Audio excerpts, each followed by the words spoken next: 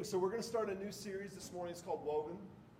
It's about the book of Ruth and the story of Ruth found in the Old Testament. And Ruth is one of the most, actually, best written, beautiful works of art.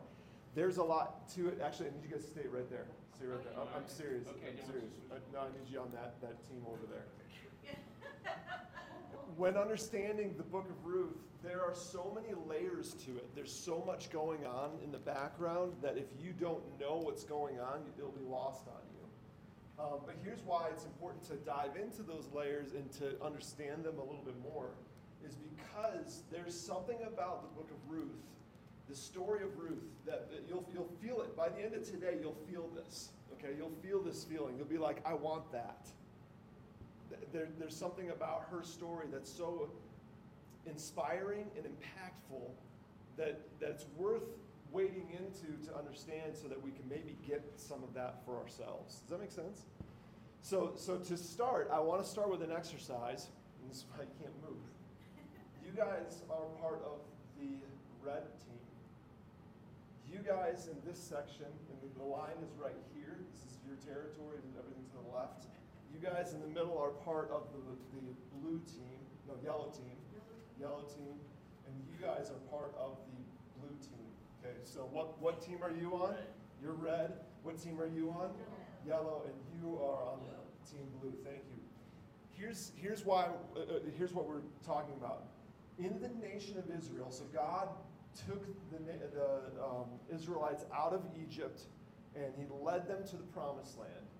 And as he was leading them to the promised land, he was grooming them. He's like, I'm going to do something completely different through you guys. Like the world, I want to shine through you to the world. I want to do something so different. He gave them basically a constitution. Obviously we know about like the 10 Commandments, but on top of that were hundreds and hundreds of laws that he wrote and had them live by. And these laws were like very, very different than the nations that surrounded them.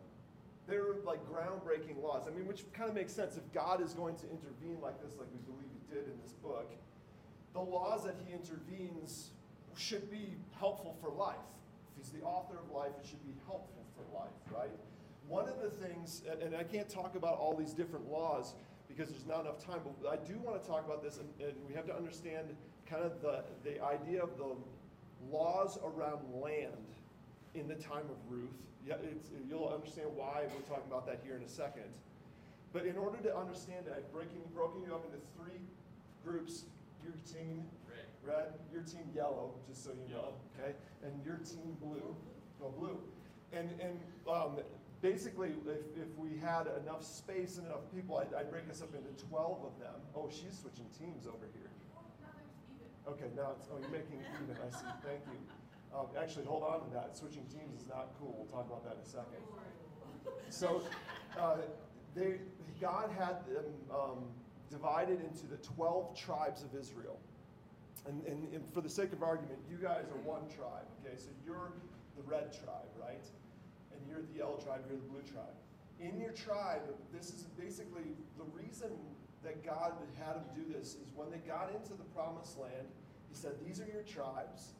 And then within the tribes, it'd be like clans, and there'd be families, and there'd be further breakdowns within that. And it's a way to organize. It's a way to govern and keep the nation working and moving, right? But part of that is, say for instance, going back to land. He actually also not only divided them into the tribes, but each tribe had a different territory within the nation. So they had their own land, their own territory, their own boundaries of like, this is Manasseh's, this is Judah's, this is Naphtali's, this is Simeon's, like the different 12 tribes. They each had 12 different parts of the country. So imagine like, it's kind of like us with the United States, but they had only 12 of them. So the nation of Israel, they had 12 states or 12 tribes that controlled the land. And the reason that God did this was it was a way of protection to make sure that nobody fell through the cracks socially. For instance, okay, so you guys, see, this is your land. This area, this is your land. Your team red, you guys this is your property. You're a family, and you're a family. And you might be related to each other, you might not, you might be distantly related, you might be closely related between your tribes, your clans, and your families and stuff like that. Who wants to, all right, you guys, I'm going to do this with you guys. Do you want to be dumb or do you want to be unfortunate? Dumb. Okay, we'll go with dumb. By the way, it doesn't matter which one you choose, basically. So what happened is the Jacksons were dumb. They decided they wanted to be dumb, which is a really good way to be dumb. So they're dumb, and they squander their money, plant the wrong thing with their land, and they fall on hard times. Sorry, guys, it's terrible. But here's the beautiful thing. You guys fall on hard times. You still have your tribe that's going to take care of you. Now, you might lose your land in the process. Like, you might have to sell your land, okay? But the beautiful thing is, and this is, I was studying this week, and I was just blown away by God's goodness through this system. And I was like, man, honestly, I think we have a pretty good system here in the United States. I believe in our country. But this is better. This is like the way that he had it set up was every 50 years. So you guys had, the Jacksons fell on hard times because they're dumb, stupidity. They had to sell their land, but the thing is let's say Jovi's the next relative. She would want you would go to her for her to buy your land. It wouldn't be a distant relative, and it wouldn't be Brad over here from the tribe of Yellow buying your land because that's not part of his tribe. It would stay within the tribe. And then eventually, every 50 years, they were to have this thing called the Year of Jubilee.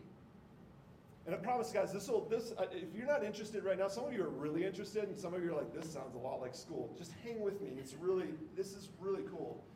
The Year of Jubilee was supposed to happen every 50 years. And every 50 years of the Year of Jubilee, anybody who lost their land, the families that lost their land got it back.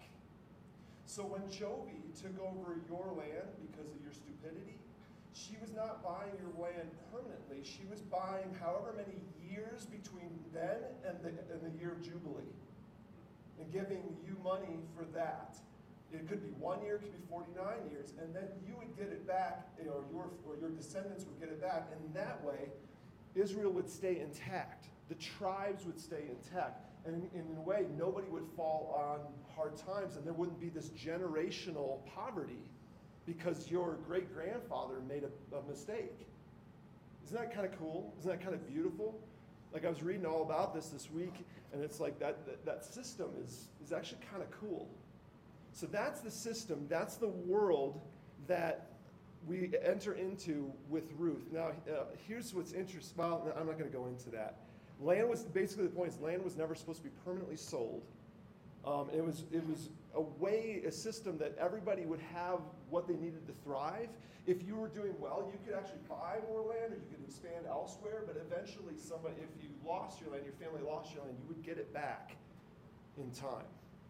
Okay, so you guys that's your teams. Your team red, your team yellow, your team blue. Can I ask a question? Yeah, go for it. So Jovi buys that land. Yep.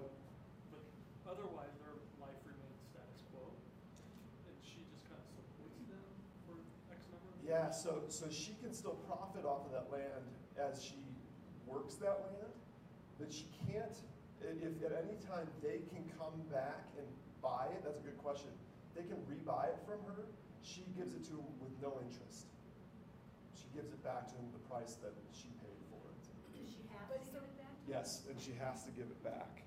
Because the idea is like we're in this together. It's one for one, and one for all, and all for one. But that means she does buy it and she kicks them off of it? Where do they go? I don't know if they evacuated it, but it's hers to work. And then they use the money from the sale to try to make ends meet. There's all sorts of, you should read Leviticus 25 is this whole chapter. It's actually pretty interesting now in light of what we're talking about. Because it gives all sorts of options, like if they're able to work their way back, they can buy it back at any time. Any other questions on that? Okay, so that's the world that we're entering into. That's the system that's supposed to be in place. And that is, in a lot of ways, in place in the book of Ruth. So now turn to the book of Ruth in your Bibles.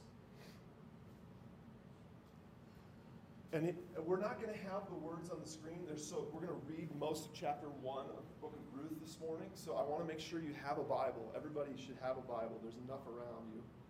When you get to what page is it on? 263. 263 in the Bible, in the church Bibles.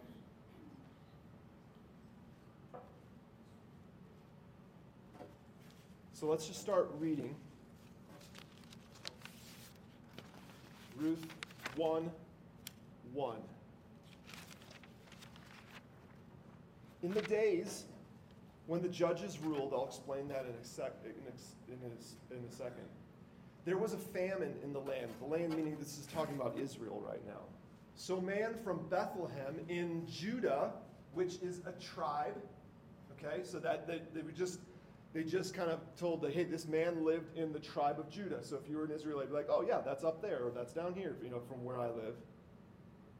A man from Bethlehem in Judah, together with his wife and 2 sons, went to live for a while in a country of Moab. Okay, just pause right there. Think of our tribal system that we just explained. The one for all for one, we got each other's backs. Doesn't this have a lot more impact now that you understand what I just explained? They left. You don't leave. That's why, Jovi, you don't switch sides like I was talking about. You don't even switch tribes. There could be intermarriage between the tribes, but you don't just go and buy land, and you can't buy land in another tribe. This is your land. This is your territory. These are your people. This is your clan. This is your family. Let's read this again. In the days that the judges ruled, there was a famine in the land. So a man from Bethlehem in Judah, together with his wife and 2 sons, left and went to the country of Moab. When the going got tough, they left. That's a really important, guys, there's just really no way, even with what I just explained to you, there's no way to really unpack how big of a deal this is. They left. In a time of need, they left their people. The only thing I could think of is if you're on one team and you just join another, you join your rival team.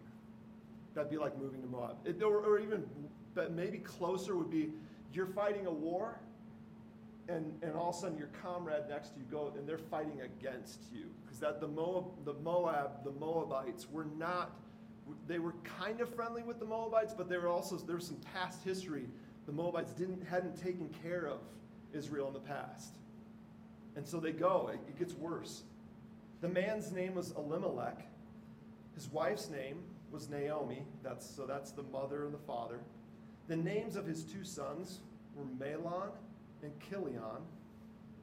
They were Ephrathites from Bethlehem, Judah. So this is their family, this is their tribe, their clan, all of that. And they went to Moab and lived there. Verse 3, now Elimelech, Naomi's husband, died, and she was left with her 2 sons. They married Moabite women, which is a big no-no. At this time, God was trying to do something very specific through Israel. He's like, I'm raising a blessing through you, and actually foreigners will come into you. He talks about how foreigners might become part of your society and in a sense convert to you, to what you're doing. But your kings, you are not to go marry outside of Israel. That's a no-no. They married Moabite women. One was named Orpah, not Oprah, different. And the other, Ruth. After they lived there about 10 years, both Mahlon and Chilion also died. And Naomi was left without her sons and her husband. Now, at this point, we have to, in a sense, unpack a little bit more of Ruth and the Israelites' worldview at this time. It wasn't a correct sentiment, but it was a general worldview, and we have a slide for this, right? That goes like this. If something is bad, no, go back to the other one. There's a general belief at this time. If bad things happen to you, it's probably because you did bad things. And to be honest, we kind of still have this, don't we?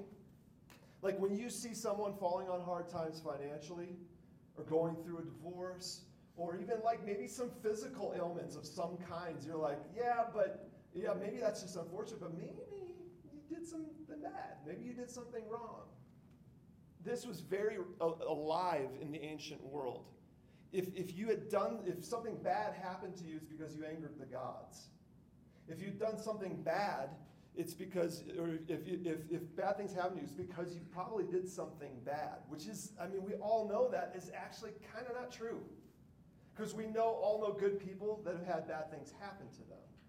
But backing up a little second, the reason they believe that as just kind of this general held belief, and Jesus encounters this 1,000 years later after Ruth of like, hey, which guy, they saw a blind guy, or I think he was blind, and they're like, who sinned? This man or his dad or his parents? And the dude's like, guys, I'm right here. But they're having a conversation about it because it's a general held belief that if bad things happen to you, you must have done something bad. And there's actually a biblical reason for it too. Like they've got verses like this in the Psalms. One thing God has spoken, this is Psalm 62, one thing that God has spoken, two things I have heard, power belongs to you, God, and with you, Lord, is unfailing love. And you reward everyone according to what you've done, what they've done. Interesting, right? So there it is, right there in the Psalms. God rewards people based on what they've done. Okay? There's another one, Psalm 31. Love the Lord your God, all his faithful people. Remember the key word, faithful. Stay faithful, people. The Lord preserves those who are true to him, but the proud he pays back in full. So let's go back to Naomi. Her family, her and her husband and two sons, they leave their tribe. They ditch them. They leave them and go to Moab. And what happens when they get to Moab? It's over the course of 10 years, but still, in the verses, in the passage, it's like boom, boom, boom. Elimelech dies. The father dies. Her two sons marry Moabite women, and they both die. It's kind of a little bit, yeah, that makes sense. I told you so. But maybe, right? Like maybe. And even Jesus covers this in the New Testament. He says in Matthew, I think like 25, he's like, it's the Lord who causes the sun to shine both on the wicked and the faithful and the righteous. He's like, it's not that simple, guys. But back in this day, that was a prevalent theory and kind of way of worldview of looking at the world.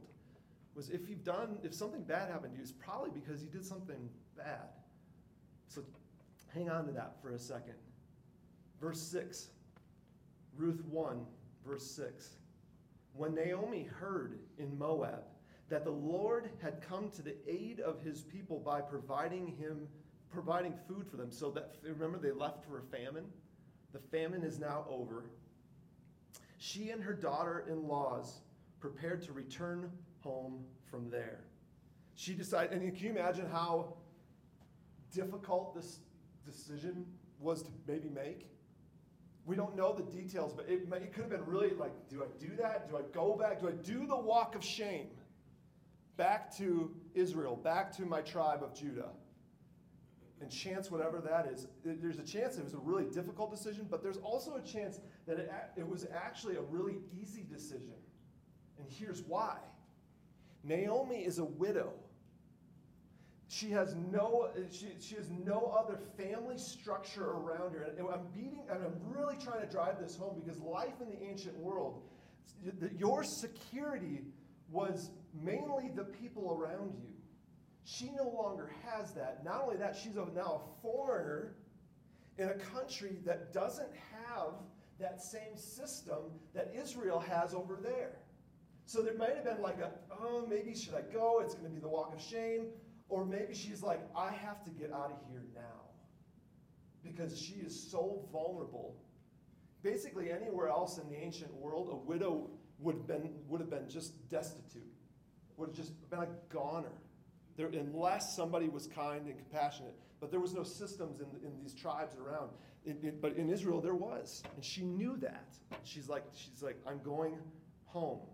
Verse 7, with her 2 daughters-in-law, she left the place where she had been living and set out on the road that would take them back to the land of Judah. And what's interesting is we're about to see, she's like, here, come with me, girls, since you're part of my family now and you're kind of blackballed, you're marked with me as, as unfortunate or unlucky or whatever.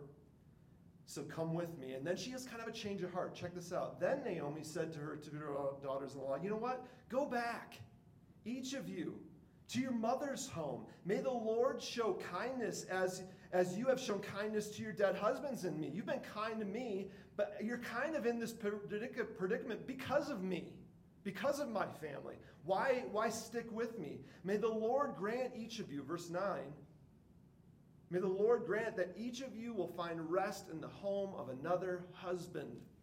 And women, just so you know, this is difficult to read. These ancient passages are read because they can seem very misogynistic.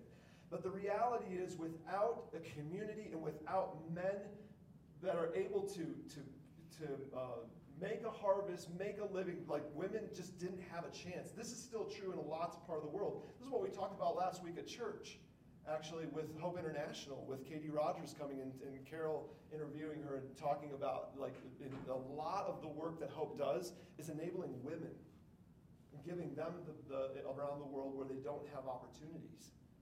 Women are more vulnerable just because of I think it's a size thing and a strength thing more than anything. So they're vulnerable. So she's like, go, may you find another husband. Then she kissed them goodbye and wept aloud, and she said, then she kissed them and them goodbye, but they wept aloud, and they said, we will go back with you to your people. No, we're going to stick it out. But Naomi said, no, return home. So you see this back and forth. My daughters, why have you come with me? Am I going to have, and she goes through this whole thing of like, am I going to have more sons? And if I have more sons, she starts doing math. Like, if you're this age and you're this age, it's never going to work. Look at verse 13.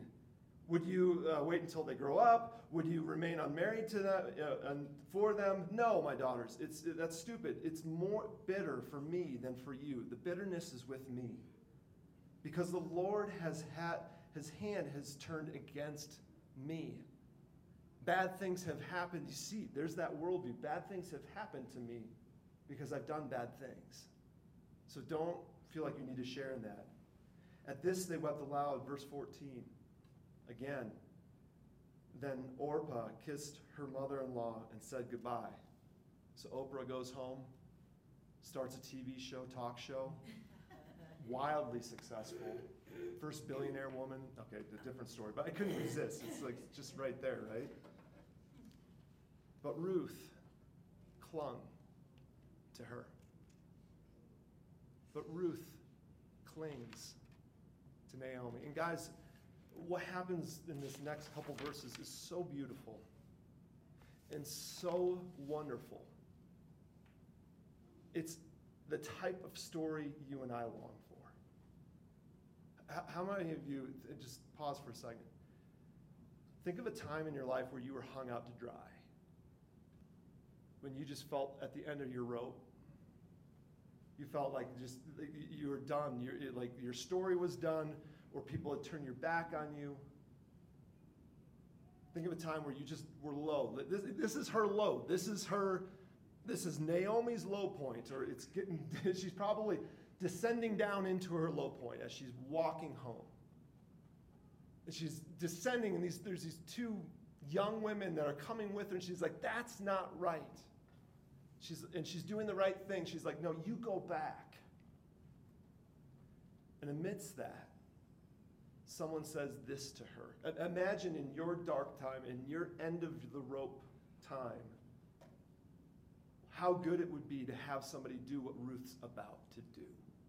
And maybe you actually did have somebody do this, but this is what we want, right? Let's read. Verse 15, look, said Naomi, your sister-in-law, she's already gone back to her people and her gods, her way of life, that culture. Go back.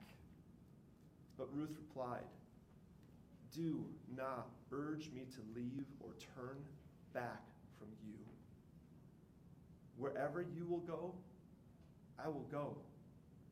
Wherever you stay, I will stay. Your people will be my people, and your God, my God. In other words, Ruth says, I am with you. I have goosebumps right now. Isn't that what we want? We don't need life to be perfect. We know that life is full of challenges and trials, and that's part of life. And even as people of faith, we know that God can work through that. We know all these things, but wouldn't it just be nice that through our darkest times to have somebody say these words to us? Don't urge me to leave or turn back from you right now. Wherever you go, whatever's about to happen to you, I will go. Where you stay, where you end up in this scenario, I will stay. I will be there with you. Your people will be my God. Your people will be my people, and your God will be my God. Where you die, I will die. And there I will be buried. May the Lord deal with me ever so severely. And she's using some language here I'll talk about in a second. If even death separates you and me. What she just did there is the formula of an oath. Everybody say the word oath. I thought about preaching the whole sermon on oaths because I was like blown away by, we don't do this anymore. We don't, this is like the sign of an ancient oath. Like, may God deal with me, be it ever so severely, if I don't fill in the blank. And we'll see that throughout the Old Testament. You see that is an oath. And sometimes it's like, may God be with me, be it ever so severely. If I don't kill you, that's one of the oaths in the Old Testament. But then there's other ones like this that are just beautiful, where it's people sticking with people. We don't talk like this in our modern world. We don't do these kind of things. We don't. It's like part of the ancient world where somebody, like stories where somebody would save another one's life, and then that person, in response to being saved, would be like, "I am with you to the end. I am your servant. Like I'm your slave. I am with you because you saved my life." We don't make oaths. We do vows in weddings, like that, and we do. That's the closest thing that I could think of is a vow, wedding vows, and that's really important. And it's beautiful and it's good. Even think about if you think about your faith story. If you had a moment in time where you converted or came to Christ, or had a come to Jesus moment, or even you might even use the phrase, you gave your life to Christ or to God. Think about that moment. Think about if you've ever had a moment like that. Was that an oath? Because that's what it should be. Is Jesus, you've saved me. You've done something so incredible. I owe you my life. So may God deal with me, be it ever so severely, if I don't make good on that promise. Just the idea of oaths is really just, why don't we do that more? Probably because it's really scary. Probably because it means that we're committed. And Ruth here is committed. So, verse 18, when Naomi realized that Ruth was determined to go with her, she stopped urging her. So the two women went on until they came to Bethlehem.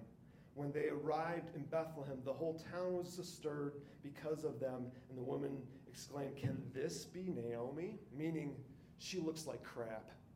That's my take on that, is like, she's aged because she's lost a husband and 2 sons in the last decade plus, and she's a different woman. And it's been so long, they're like, are my eyes seeing this correctly? "Don't call me Naomi," she told them. "Call me Mara." And this is very, they do this in the Old Testament when really foundational things happen that you change your name. And what's interesting, and this is so cool, guys, that name is never mentioned again in this book. She tries to change her name to Mara because the Almighty has made my life very, what? Bitter. I went away full, but the Lord has brought me back empty. Why call me Naomi? The Lord has afflicted me. The Lord Almighty has brought misfortune upon me because I did bad things. so bad things happen to me. But that word Mara, that name Mara, doesn't stick. Isn't that cool? Have you ever had a low moment where you're like, I don't deserve any of this?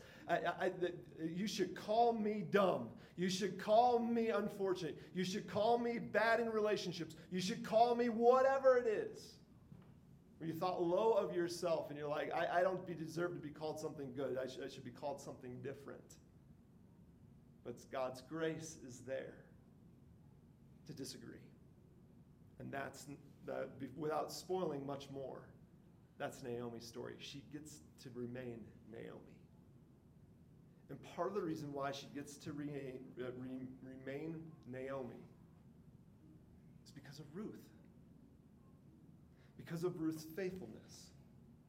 And that's what we're going to leave it there this morning. We'll pick it back up next week. And next week, you can't miss next week, especially students, youngsters in the group. It's about romance. Like Ruth's story is so good because we're already longing, we're already yearning for it. Like, I want that kind of friendship. I want people around me that will stick with me like Ruth did. And then we also want to say, hey, I want to be that person. If we're in the right place, we'll say, I also want to be that person for the people that I call my friends, my family. Right? We want that. Next week, we're going to see romance. You'll be like, I want that. We'll see two people come together, Ruth and Boaz come together, and their love for each other and their respect for one another is so cool, and you're going to want that. And then in the final week, 2 weeks from now, 2 weeks from this morning, we'll come together and we'll talk about how their story fits into the grand story of history. And you're going to be like, I want that. I want that significance. I want that kind of impact in life. I want that. It's worth it sticking around for. But here's where I want to land and end today. Ruth, the reason all of these things that we're jealous of Ruth, it comes through a combination of two things. And this is really what Ruth's story is about. It's about the weaving, how God weaves the interplay between God's providence and his goodness and his willingness to bless us and human decision. Humans willing to say, no, this is going to be difficult, but I'm going to do it anyway. The story is of this interplay that doesn't spell it out how it works. It's mysterious. But what we're going to find is Ruth embodies selfless love. She embodies devotion. She embodies conforming to the will of God. And what's interesting, you remember I said in the beginning, in the time, it says in the time of the judges. Remember when it said that in the very first verse? And the significance of that is, if you've ever read the book of Judges, I remember reading it once from front to back. Like sometimes I sit down and read just one book. I'll take like a few hours and just read one book. It's a really good way of doing things. I don't suggest doing that with Judges. It'll leave you feeling icky. Because in that book of Judges, it's before they had a king, it's between Moses and when they had kings, and they're trying to do what's right, but no one's really doing it. There's no signs of faithfulness within the nation of Israel. Remember that whole thing about the lands and the year of Jubilee and all that wonderful stuff? There is no sign, from what we can tell, we don't think Israel ever did the year of Jubilee. In fact, if you fast forward a few hundred years after Ruth, Israel goes into exile mainly because, not necessarily directly because they didn't do the year of Jubilee, but because they hadn't been generous towards each other. And there was this great rift between the rich and the poor. And the rich just kept getting richer and the poor just kept getting poorer. And God's like, enough. I told you to take care of each other. I told you to take care of your tribe. And the very fact that they didn't do that led to God saying, you no longer are holding your end of the covenant, and so you're out. And he kicks them out and puts them into exile as a punishment. You're in timeout now. And that's a direct result. So in the midst of that, in this Judges period where there are no faithful in Israel, all of a sudden there's this one shining light in the name of by the name of Ruth. And what? She's not even from Israel. She's from Moab. But she saw something in Naomi that was so beautiful. So she's like, I want that. I want your culture. I want your God. You told me about that system that you left. I want in, so I vow to stay with you. We see Ruth embodying selfless love, devotion, and a conformity to the will of God and the way of life, of God's life. She's like, I want that. And our goal for this series is to roll ourselves around in that enough to where we say, I want that as well. And roll ourselves around in it enough to realize whence it comes from. Is it doesn't just come from God just pouring out blessings on us, although that's part of it. God blesses both the wicked and the good. The sun rises on both of us. But there's also this mysterious thing that God weaves, and that's why it's called, this series is called Woven. Is the idea that I want us to get to the idea of we're doing things in our lives. We're growing in character. We're growing in love. We're growing in loyalty. We're growing in generosity. All these things we'll see Ruth embodying. And every time we make a decision to be generous, to be loyal, to be good when somebody's bad to us, instead of bitter or apathetic or narcissistic or whatever, it's like we're giving God material to work with. And we don't know what that's going to do. We don't know where this strand of goodness, and I'm going to be patient right now. I'm not going to just fly off the handle with this person. Even though everything in me, I want to do that, I'm going to remain good. I'm going to turn the other cheek. I'm going to pull a Jesus and be like him. Every time we lay down something like that, it's just giving a little bit more material to God so that he can weave something beautiful. That's what we get to see in the story of Ruth. We don't get to see it in ours yet. Right now, we're in the middle of it. And our job is to just keep laying down more and more material. The premise of this whole thing is every time you and I respond with goodness, with kindness, with compassion, with loyalty, with generosity, it gives God something more to work with. Have you ever done this? Have you ever prayed to God in those moments where it's a crisis? You're like, I don't know if I can do this. But you're like, God, I think this is what you're calling me to do. I think this is right, so I will do it, and I'm giving this to you. It's a good prayer. It's good, especially if it's difficult. If you're facing a really uncertain thing, where you're like, I don't know, but I think this is good, and I think this is right. Bring that before God and just offer it to him and be like, I offer this to you as a sacrifice, because it is a sacrifice for me to do it. To be good right now is not easy. So I offer it to you. The goal of the series, let me take that over there, is to give God as much material, a bunch of material to work with, as much as possible. And the way that we do that is we grow in character. We become like Ruth. And we're just going to constantly put Ruth in front of us as like a mirror, like, this is what Ruth did. Can we do the same? Can you do the same in your story? Here's what we find from Ruth. And this is kind of Ruth's way of what she did in this story, in this episode in particular. In the face of uncertainty, she chose to love sacrificially. And that's our big idea and our challenge for today. Whatever uncertainty that you're facing right now, to pull a Ruth is to love sacrificially. And I really, you guys, I wrestle with this a lot. I wanted to put an asterisk next to sacrificially, because some of us, if you're in a relationship that's abusive or difficult or manipulative, you need to seek counsel as to what to do and what actually is sacrificial and what's actually just being a doormat. Because God never calls us to be a doormat. Like Jesus Christ somehow died on the cross and was never a doormat. And that's really tricky to navigate, because we can constantly lay ourselves down in not good situations and get hurt over and over again, and God is not calling you to that. So just got to call that out. So if it's sticky, if you're not sure if you're being used, you need to talk to somebody. But in all the other situations, in the face of uncertainty, when it comes to relationships, if you want to have the type of relationship that Ruth and Naomi embody here in this passage, it's pretty simple. It's just two people. Whatever, a romance, a friendship, a working relationship, any relationship. coming to it in the face anytime things are uncertain, they love sacrificially. That's it.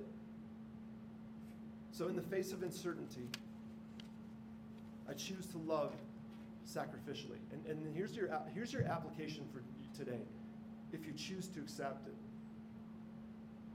One person, just find one person in your life that needs to hear these words.